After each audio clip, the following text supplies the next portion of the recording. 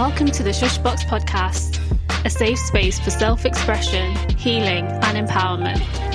Hosted by me, Sunita, founder of Shushbox, the wellness platform supporting survivors of sexual trauma. Hi everybody and welcome back to the Shushbox podcast. This week we're joined by survivor, advocate, public speaker and founder of Something to Say, Jeremy Indika, and we're talking about breaking the silence on child sexual abuse.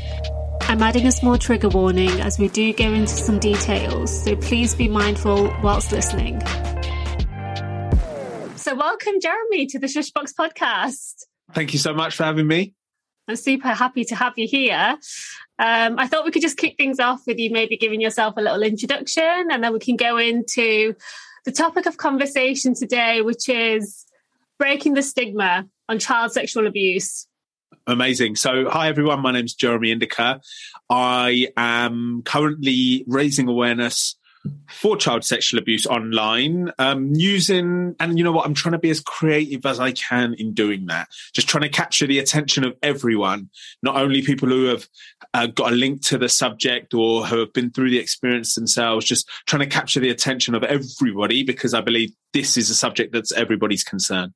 Absolutely. I know we were just chatting on it there, but yeah, I think the content that you do put out, it's delivering exactly that, right? So even though it is an uncomfortable conversation, especially with child sexual abuse, it's like that subject that nobody wants to touch. It's like, oh no, we can talk about sexual assault. I mean, all of these topics are still considered as uncomfortable, but I think specifically with child sexual abuse, people are like, oh, how do you even tackle talking about that, right? Because it makes people feel uncomfortable.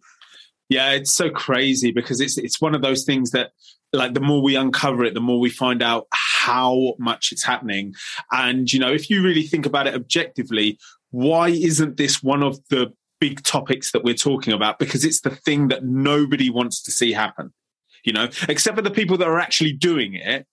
Nobody's like, yeah, it's not so bad. Like, it's okay. Like, nobody wants to see it happen. But just so ironically, it's the one we don't want to talk about or tackle.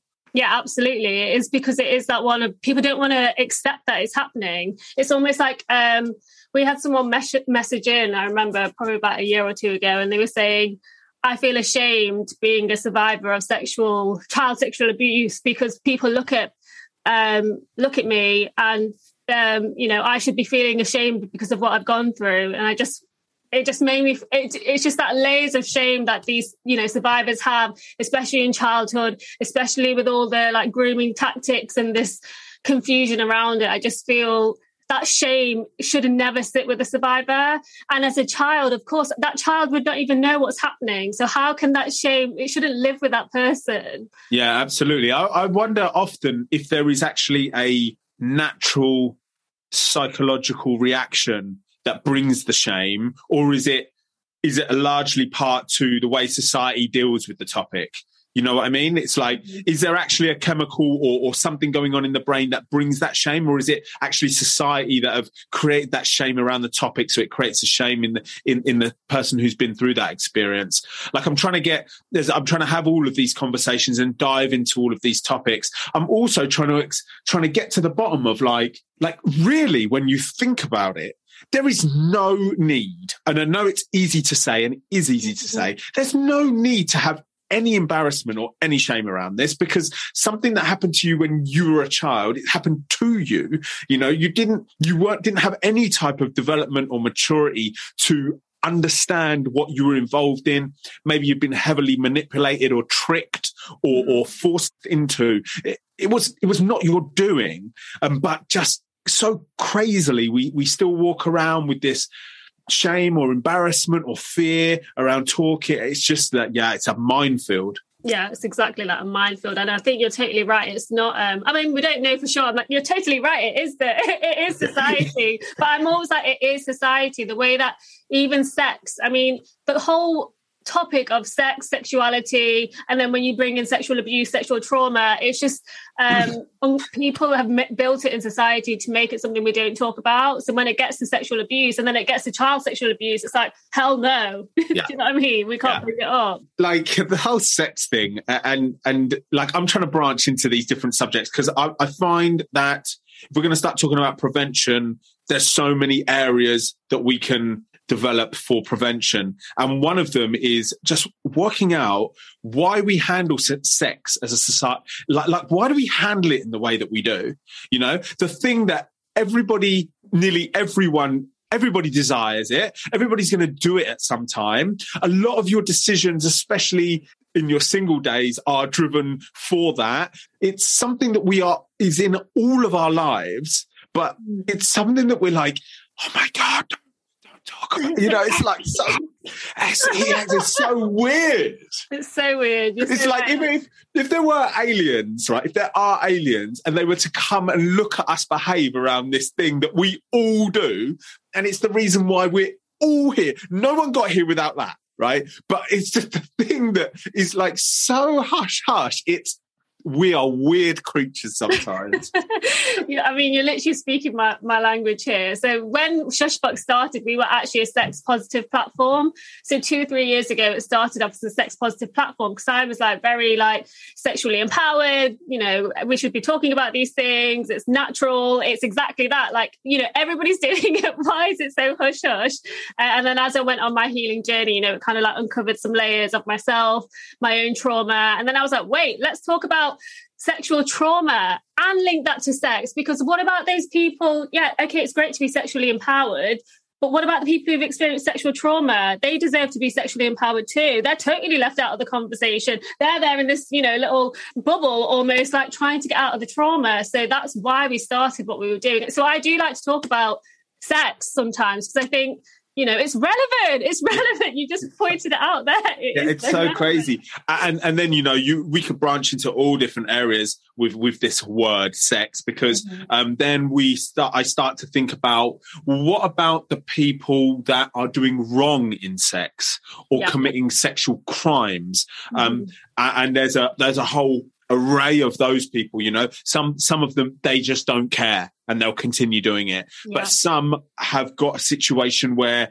they just can't resist the temptation, or they wish they could get help to stop doing that thing, but they can't because they can't talk about that thing because, you know, there's no help. It's all of these things. You're so right. You're so right. I had a conversation the other day with a psychotherapist in the US, and she actually works with sometimes perpetrators who've been convicted, but sometimes minor attracted individuals who haven't followed through with it, but they're having those thought forms. But to even come out and seek that help, there's a shame around it. But, you know, we've got to look at it like, what is worse? Somebody coming out saying, I'm a minor attracted person, you know, I don't want to follow through with this, or having it deeply, them having that shame around it is so complex, but them having that shame around it and then acting out on it and then hurting another person. Yeah. So I have asked the question a number of times on my social media platforms. What are we going to do with the paedophiles that have these thoughts but have never acted on them? Because they, in the eyes of the justice system, they are innocent. They haven't committed a crime, but they walk around with this temptation in their head. Now, they may successfully resist the temptation for a number of years, but there may be that one day that they give in or fall over or have a bad day and they're on the internet seeking what they shouldn't, and maybe they find it, right? Now, when I put that type of question out to my audience, you do get some feedback saying, castrate them, give them the death penalty. We shouldn't support them. You've got compassion for them. I will never have compassion for them. What do you mean work with them or support them? But then my question to those people is, if the person that did this to you, if there was a support system for that person before they got to you, would you want them to have had that? And everybody's going to say yes, because it would bring at least 1% chance that they wouldn't have touched you. So you've got to take that option, but it's a difficult thing for us to get our head around because we're in the stone ages with this. We are so far behind with this. It's embarrassing. You're right. Preventative measures, right? Yeah. So we should be looking at preventative measures rather than looking at the healing after, you know, the recovery after. So it was and something that came up in that conversation was, you know, there is this saying of hurt people. Not all hurt people. So that's not what I'm saying. But 80% of those people, the perpetrators, had actually experienced sexual trauma themselves. So there is a level of compassion that I was feeling in this conversation, but at the same time, it makes your head spin a little bit because you're like, it's layers upon layers upon layers. Yeah, I mean, that one's really difficult because we know there's a correlation between offenders and their history. So abused go on to abuse. There's so much trouble in that conversation because if we're going to start, you know, I have heard when I started doing this work, a few people were like, yeah, and a lot of abused people go on to abuse. And then I'm like, well, what do you mean? Does that mean you think that about me? Yeah. You know, so there's one tricky point about it. And also what I feel is, I don't know if these are the correct words, but fascinating and interesting and something we should get to the bottom of is why, when that has happened to you, do you do it to others? And we're not talking about, you know, we got to think about that really deeply because we're not talking about, I don't know, you would do it because you felt some kind of revenge or something like that. It's actually exciting you in a sexual way, right? So men who are abusing children who have been abused themselves, it's not like they're just performing they're actually getting physical arousal from that. So what is turning their brain on there, even though that's happened to them and they know how horrendous it is? Yeah. Like that is a complex thing about the human brain. I mean, only experts would be able to answer that. Yeah. I mean, it's another type of sexual trauma, isn't it? You could class it as a sexual trauma that they're experiencing. I don't know, again, experts would know how to explain it fully, but it just came up in the conversation that I was on the other day and I was like, whoa, I've never really looked at it in that way, but yeah, complex. But do you have more, like, really, it's a serious question. Do you have more compassion for a paedophile that's been abused themselves? I do. Okay. I do have more compassion because for me, I tried to, in that conversation and just generally speaking, and from my own experience, right? So not everybody has to forgive to move forward and to heal. But in my own experiences as well, I feel like having a better understanding of why that person did what they did helped me to heal or helps me to understand a little bit. So maybe we could have compassion if we knew that the people that did this to us as children were abused themselves as children. We could feel a bit more compassion to them. I'm wondering whether if you take the person, not the person that did this to you, but another person who's hurt another child, could we then have compassion if we knew that person had been abused themselves? I'm not sure. I feel like we still need to, you can't, because it's not your journey, that's not your situation, but I mean, we do still have to hold people accountable and say, when something is wrong. I would love to see TV adverts on sexual crimes. They have like, don't drink and drive adverts. I'd love to have like, don't push the girl if she says no. I don't know what it is. But I'd love to see that as a TV advert. Because I mean, of course, my teenage days were 20 years ago, but I certainly didn't have an appreciation for consent back in the day. I think the world is very much different now. Like, things are talked about now. But, when I was 16, you didn't have internet on your phone. You didn't have social media. But I feel like I wish more of this is talked in the mainstream. Because look at even this. I mean, we've gone off what we even said we were going to talk about. But even this, when you start talking about it, you start thinking about it, and then we're having the conversation. We're holding the space for this conversation to exist, right? If not, it's hard to digest, or it's hard to express or understand some of these things that are happening. They're happening. So, the more conversations people have about them, the more light is getting shone on the whole situation. Because what people, I don't know if they do realise or don't want to realise, but this is actually happening. It's happening a lot more than you think. And especially in child sexual abuse cases, it is happening. Yeah. I'm trying to also communicate like for the people who are like, it never happened to in my family, or it doesn't happen around in my community. I'm trying also to talk about, to give people a bit of hindsight. Like, if you don't want to have the conversation with your children about the simple things, like where the private areas are on their body, and what to do if anybody touches you there, and what to do if anybody asks you to touch them there. If you don't want to have those conversations for whatever reason, maybe you think it will ruin their innocence, which I don't understand. Maybe you think it's too scary, or you feel embarrassed to have that. that I want to give people the hindsight, because if your child 20 years later turns around to you and says, Mum, Dad, I got something to tell you. Mm-hmm. You know, 20 years ago, so-and-so was touching me in all these places and making me do things to them. And it all happened in this house. And I never told you because I didn't know how to. Like, you would wish that you had that conversation. And that conversation seems so insignificant compared to the conversation you're having now, 20 years later. I'm trying to give people this. I'm trying to open this topic up to further than just pedophiles and like the way the news reports on it. Yeah. You know? Yeah, there's for sure more that society can be doing, like as a whole community, right? It's not just looking at, it's not even survivors that should be talking about this. It's everybody needs to be talking about it. It's great that survivors, and, you know, we connect with one another. We, you know, see other people, and you can see other people having experiences and be like, right, okay, I feel comfortable, or seeing representation to even just like affirm yourself as a survivor. But with that said, like, for change to happen, people need to be paying attention who aren't just within the survivor community either. Yeah. So how do we get this subject onto people's table who don't know anybody it's been through, and they've never been through it themselves? Mm-hmm. How do you get this subject onto their table? I don't know, but I feel like clever dramas, clever films, that's the way to do it, because that's the way to get people to watch a subject that they normally wouldn't watch is through film and drama and TV series. I think that is the way. Yeah, I mean, it's how a lot of people engage now, isn't it?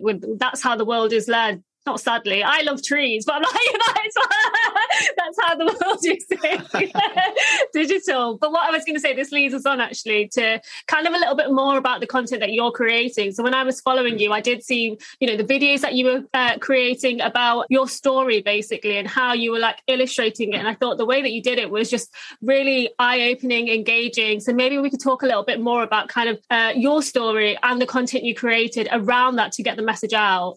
Yeah, so everything started with my story, right? So this whole journey, everything I'm doing online, the first step was my story and speaking about it. So I spoke about it to friends first, and then I spoke about it to more people, then I took it public. And the story that I was finally started speaking out loud was me as an 8-year-old boy. A 25-year-old man got hold of me, manipulated me, tricked me, influenced me into doing sexual things with him. And the grooming process, he conducted it absolutely successfully. He made me think that what we were doing was something that I needed. He made me think that something we were doing was like kind of unique for our friendship, and that like we mustn't tell anybody. And I was in for it. You know, the kissing was nice, the touching was nice, the cuddling was nice. There were certain things when it gets to things like oral, like, you know, it's disgusting. It tastes disgusting. But at the time you are 8 years old, you don't know how to deal with something that, you know, you don't know. I had no tools and no knowledge to distinguish that it was incorrect. I just felt uncomfortable in certain moments. His beard would scratch me and stuff, you know, made me feel. But if I had the tools and the knowledge, that would have been different. That's one of my big things that I talk about. The abuse lasted for 2 years, and then he moved away. And then it just stopped.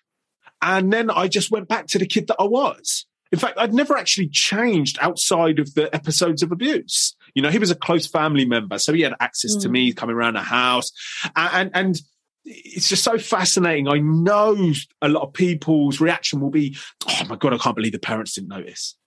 And then I'm like, but everybody has people come in their house, right, that are unsuspecting. So we need to talk about all these different areas. We really need to talk about all these different areas. So, yeah, I mean, I grew into a young boy, lots of friends, doing well at school, very social, very outgoing, extremely confident as a young man. I grew into a young man. I did well at school, as I said. I got an apprenticeship as an aerospace engineer. They pushed me. It was a fantastic company in Cambridge. They pushed me. I was learning. I started designing aircraft parts. I started working all around the world. I got into the supercar industry. I started working at McLaren, which is like a high-profile car manufacturer, and Then when I was 25, everything changed. I started feeling low. Started feeling sad. I couldn't work out why. It was very out of character. And then after some time, I thought, oh my God, it's that. Because I'd never actually forgotten about it. I just didn't care about it. Like, I just didn't care that it happened. Obviously, it was only me and him that knew. But this changed everything. I spent some time with my fingers crossed that these memories would just go away, because we were good, 25 years old, loving life, right? What 25-year-old man wants to come out and start talking about the fact that some man got hold of him and tricked him into doing sexual things with him when he was a kid? Not very many guys want to talk about that. But after keeping my fingers crossed for 2 years and realizing this isn't changing, it's when I spoke out for the first time. Spoke to a close friend. He gave me the perfect reaction. I felt incredible the next day.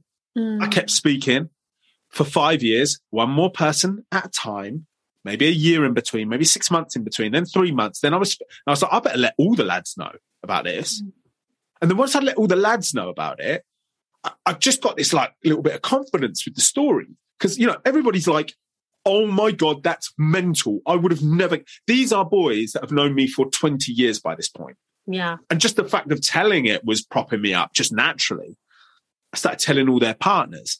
I started telling all the parents that knew me back in the day. I'm very lucky to have this set of friends that I met when I was 7 and we're still mates.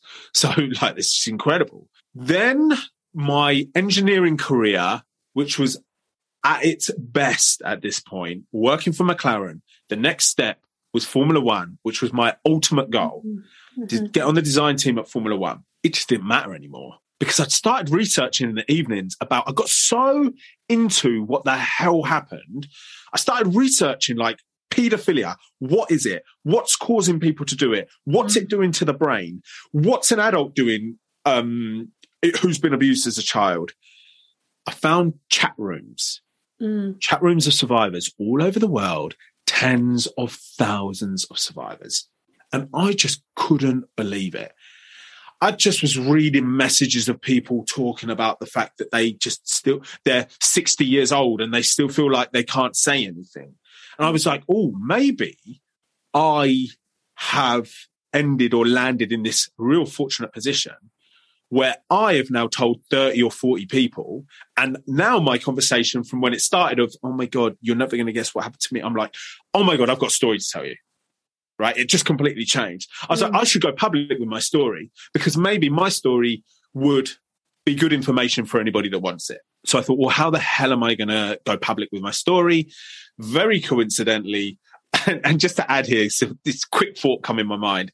This is where I start to see anybody who's religious that believes in God, why, like how that story. Because I'm like, oh my God, God made it so that 2 weeks before I went to open mic night, and it's like everything, when you look at it in a positive way, it feels like it all fit into place, right? 2 weeks before, I had been to an open mic night and I thought it was brilliant. And I thought I could just go to open mic nights, right? And start sharing my story. I did it for a year. I spoke at 100 nights. Now that is a story within itself because I had some brilliant nights and some terrible nights, but just to keep things moving, the problem was that the more I spoke and the more I talked about why I never said anything at the time I was being abused as a child, I started speaking about different topics. I was thinking about where the hell this man was. And what was he doing now? Because how can I stand on the stage and start talking about prevention and talking to your children and talking about how we need to make this stop when I know there's a guy out there and we haven't got a clue what he's doing? So I did a lot of searching. I found him and I messaged him and I said, hiya, it's me. We need to chat. We can do it anywhere you want. I'll come to you. I just want to talk about what the hell went on 15 years ago. I'm not coming to hurt you or anything like that. Let's just meet, right? And you've got 24 hours to reply to me. Otherwise, I've got to go to the police. He replied telling me, leave me alone, blocked me. So I went to the police and failed to prosecute because I got no evidence. because I've got no evidence. Like, actually, I've got no evidence, you know? It was 1993. There wasn't even the internet. So he walks around free. And now I'm going to brush over the remaining of the story, which is so crazy. He walks around free. I continue open micing. I start building platforms online. I leave my engineering job. I pack everything into my car and hit the road. I get all my savings together to try to fund this. I'm really angry that he denied it. I'm like, he should have to hear what I've got to say. Mm. We can't just keep walking around like fearful of these people. This is crazy. I want to tell him how I feel about it. Mm. So I found out where he lives. I knocked on his door. His wife called the police in the background. They turned up. They arrested me. I spent the night in a cell. He prosecuted me for stalking, harassment, and assault for pushing the door into him. I went to court 3 times. I pleaded not guilty, and I got found guilty. And now we arrived to where we are at now. That last part is super mad. Yeah, you're right. I didn't know it got to that part at the end. Oh. Like, what? That's Okay. what happened. That's what happened. That's ridiculous. So now I have a criminal record, and I'm currently working for a charity part-time, trying to get their services into schools. They're an abuse prevention charity. Mm-hmm. And they said, we need a DBS check from you to work with us. And I was like, yeah, that's fine. I've never had to do a DBS check before. You don't have to do that in engineering. The DBS check arrives and the conviction's on there, which of course it is, but I didn't think it. I just hadn't thought about that. And they'd labelled it battery. And I'm like, why have you labelled it battery? I pushed the door into his chest when he slammed it in my face. And that's, I'm just going to add, that's like, out of everything that's happened, what you did, it's not even, the feelings you must have been feeling, right? When he answered that door, his face, seriously, slamming the door shut. And I said to him, will you just calm down a minute? I've just come here to, what the hell were you playing at? Getting me to X, Y, Z. Yeah. But yeah, getting put in the back of the police car. You should have seen it, right? So the police arrived, 3 police cars, blue lights. They come storming at me because on the phone, it sounded like I had them at gunpoint. She's screaming, he's screaming. So they come at me and they say, they're like ready to draw batons. And they're like, can you tell me what you're doing here? And I said, yeah. And I'm pointing at the door here. That's the man that sexually abused me when I was a child, and I've come to speak to him about it. And the whole vibe changed. Because nobody's really saying that unless that's the case. Yeah. Their vibe towards me completely changed. And then when they came over and they basically said, we're really sorry. They didn't say those words, but that's what their face said. But he wants to press charges against you, so we're going to have to arrest you. So they put my hands behind, they cuff me, and then they empty my pockets. They pull out my phone, and it's on because I pressed record on my phone. Because before I knocked on the door, I thought, thankfully, this could go any direction. And the last thing I want is for him to be saying stuff happened that didn't. So the police officer pulled out the phone and was like, you're recording? I was like, yeah, I recorded the whole thing. So you can use that for like evidence because, I've got nothing to hide. And then, that's no criminal or anybody that went there for anything violent would record it. So that's the situation. I'm on bail for another year. I cannot go to that part of England and I cannot contact him or do anything in relation with him. Otherwise, I'm in big trouble. All I wanted was to go and have a conversation with him. That's all I ever wanted. Yeah. And look, the courts found me guilty, but all the 3 judges in the magistrate court, everybody in that courtroom, me and him were there, yeah? We're standing like 10 meters away from each other in the dock, being questioned. And by the end of the day, everybody in the courtroom was on my side. But you can't, in the eyes of English law, you can't find the way, you can't find out where people live in the way that I did, which I can't detail because I'm not allowed. And you can't just go around knocking on people's houses.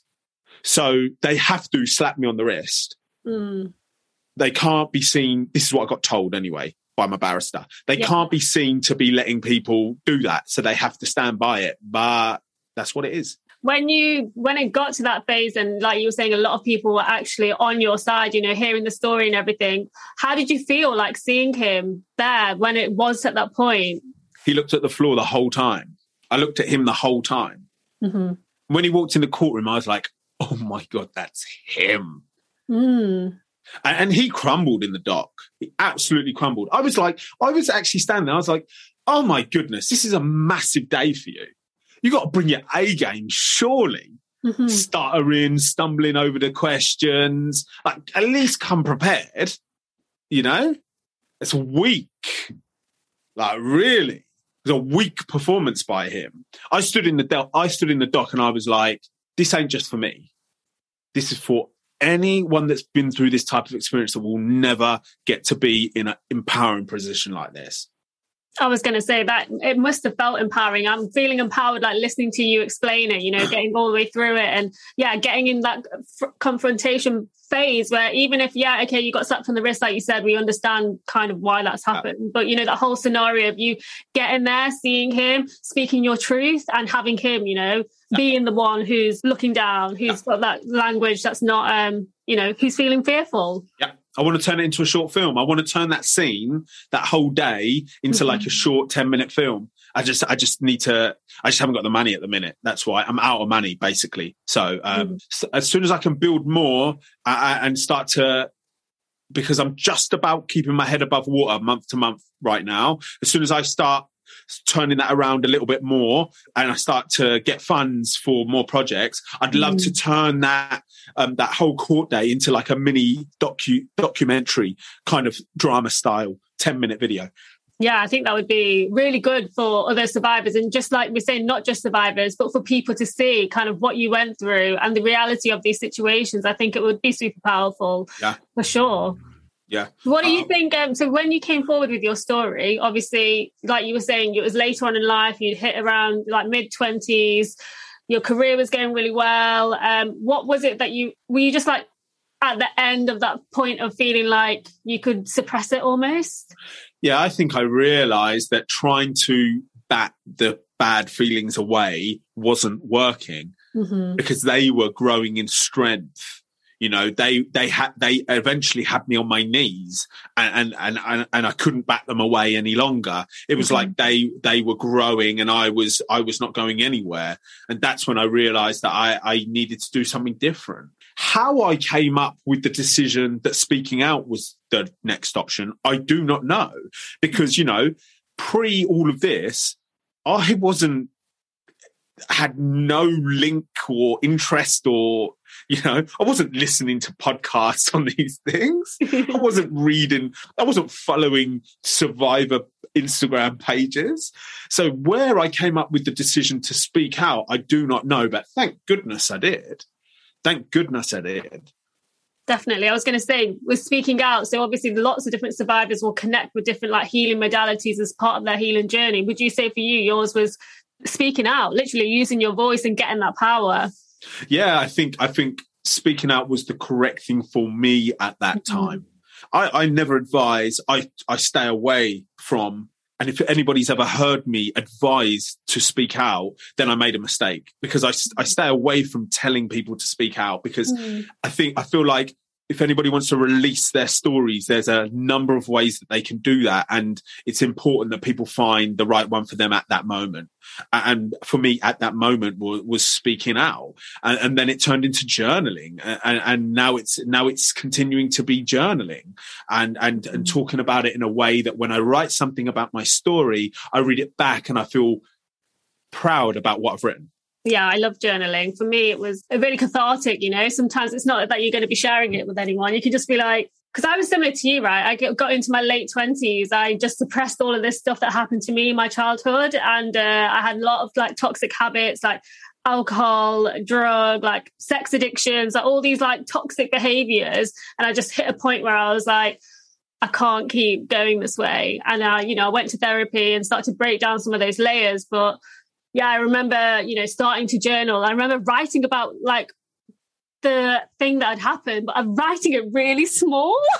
I think the first time I wrote it, I was like, I was just like, but I wrote it and I was like, oh shit. And then that was a start, but I probably did that before therapy, like 1 or 2 years before I actually went to therapy. Yeah. So, I did use journaling. I think journaling is a good way to, it's a good way to get your thoughts out, your feelings out. Like you say, not everybody's going to find the power. Again, it's not easy talking about these things, but for some people it will, find that connection and it'll be a release. Like you said, the more times you told your story, the more empowered you felt. And it's definitely helping other people, having somebody, having survivors coming forward. I think even if you're not going to be somebody who's like, I'm going to go on an open mic and talk about my story, I can't do that. Congrats to you. Well done. No, I think it is amazing. But, having people who do come out and speak is obviously super motivating, and it makes I feel motivated just listening to you. I'm motivated that there's people who are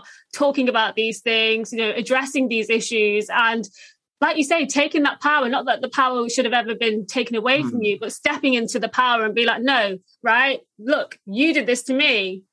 Yeah, you did this to me, and I'm over it. It's not as simple as that, right? But it's that kind of attitude. It's like, you did that to me and this isn't a burden for me to carry. You're the one that should be carrying all these feelings of shame and embarrassment and fear. They're for you. But for some reason we got them on our back. But like, they're for you. I mean, we could probably definitely guarantee that more survivors of this type of experience are speaking out more than ever these days because of podcasting and social media and things. It will be really interesting to see where we're at in 10 years time, because now the younger generations that are, let's say, the younger generations that are now coming to terms with what happened to them when they were a child, they've got a lot of people who they can follow that are speaking out, and it's probably a really good influence for those young people, for sure. Yeah, definitely. It's times have changed. Even in the last 3 years, I feel like things have really been picking up. So it's even with TikTok. I saw that you've got your TikTok. I was like, yes, lots of views on that. Watch this, listen to it. It's like, the algorithm on there is great. I'm like, got loads of views. It's really good because you're getting them. Like you say, I feel like, is it Gen Z? Is there another generation now after Gen Z? I'm not sure. Who knows?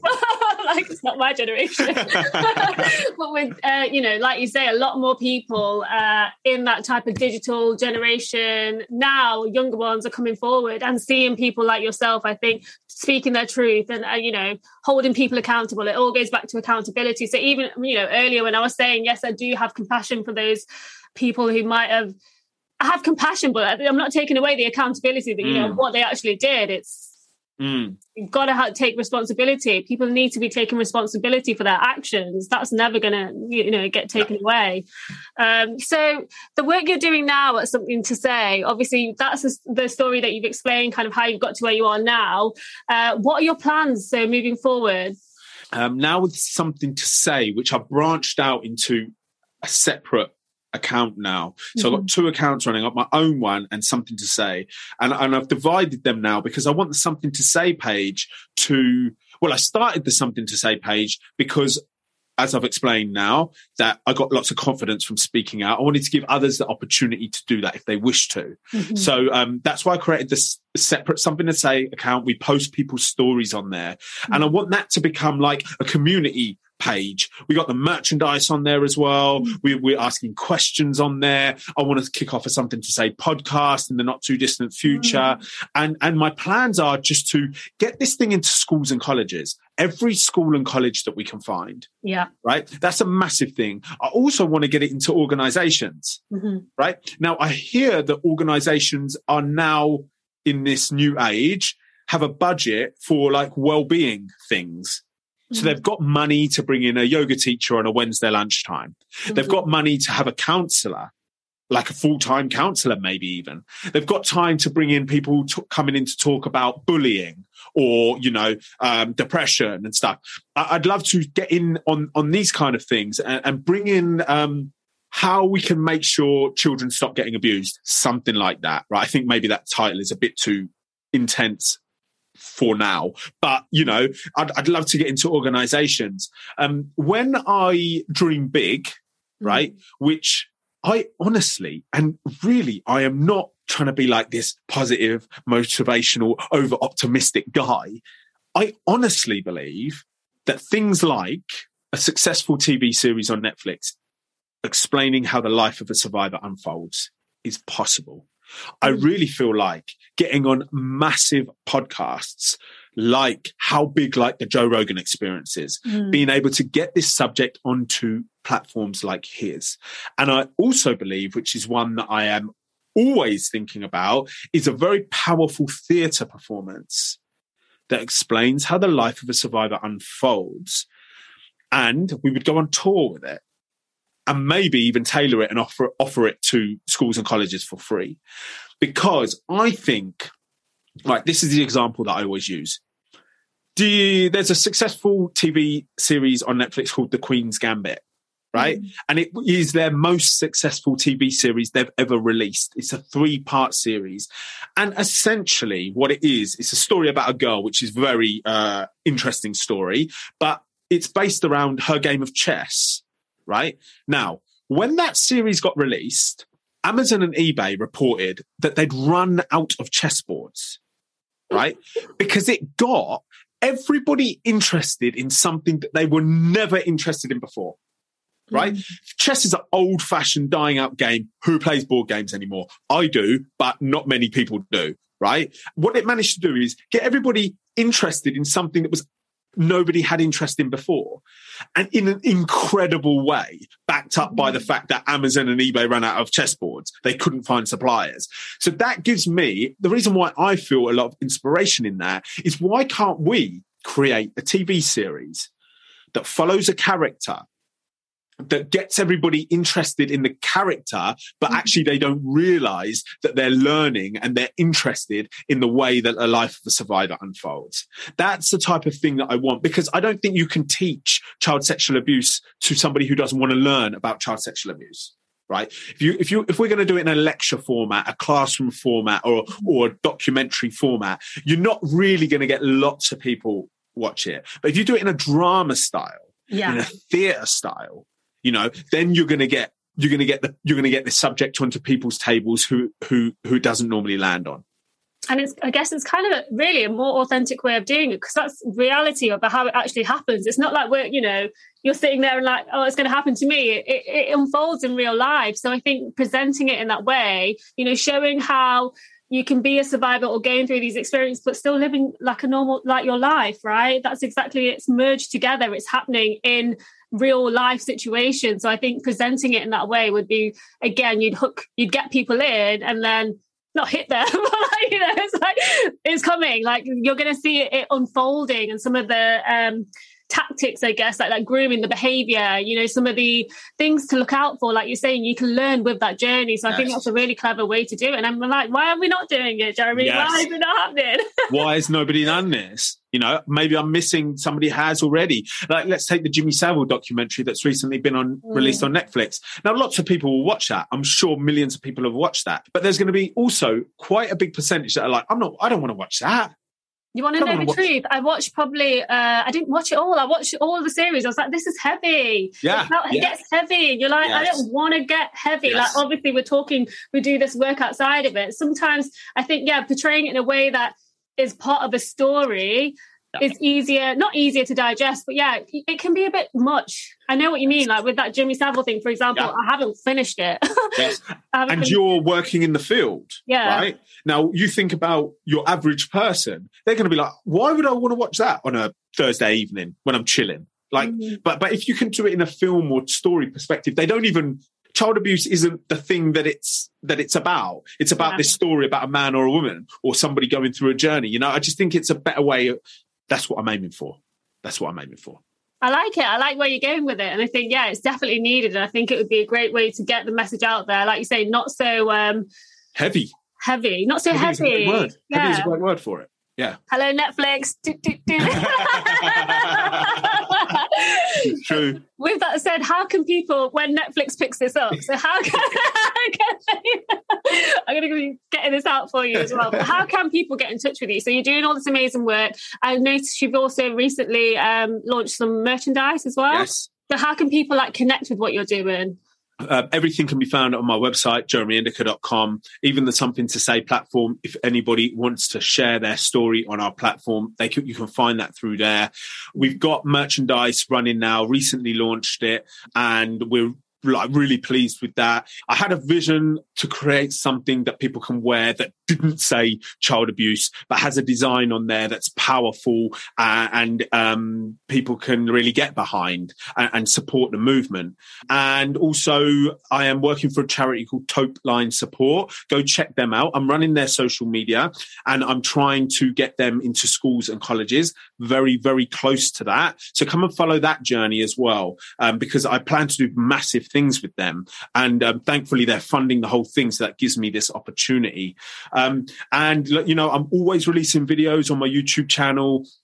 Let me know what you think about things. Get involved in the comment section. The comment section is really interesting on some of my posts with hearing people's different views and opinions. I'm on all the platforms. We're working very hard. There's a team of people that I'm working with on all this content. And we plan to take this subject into areas where it's never been before.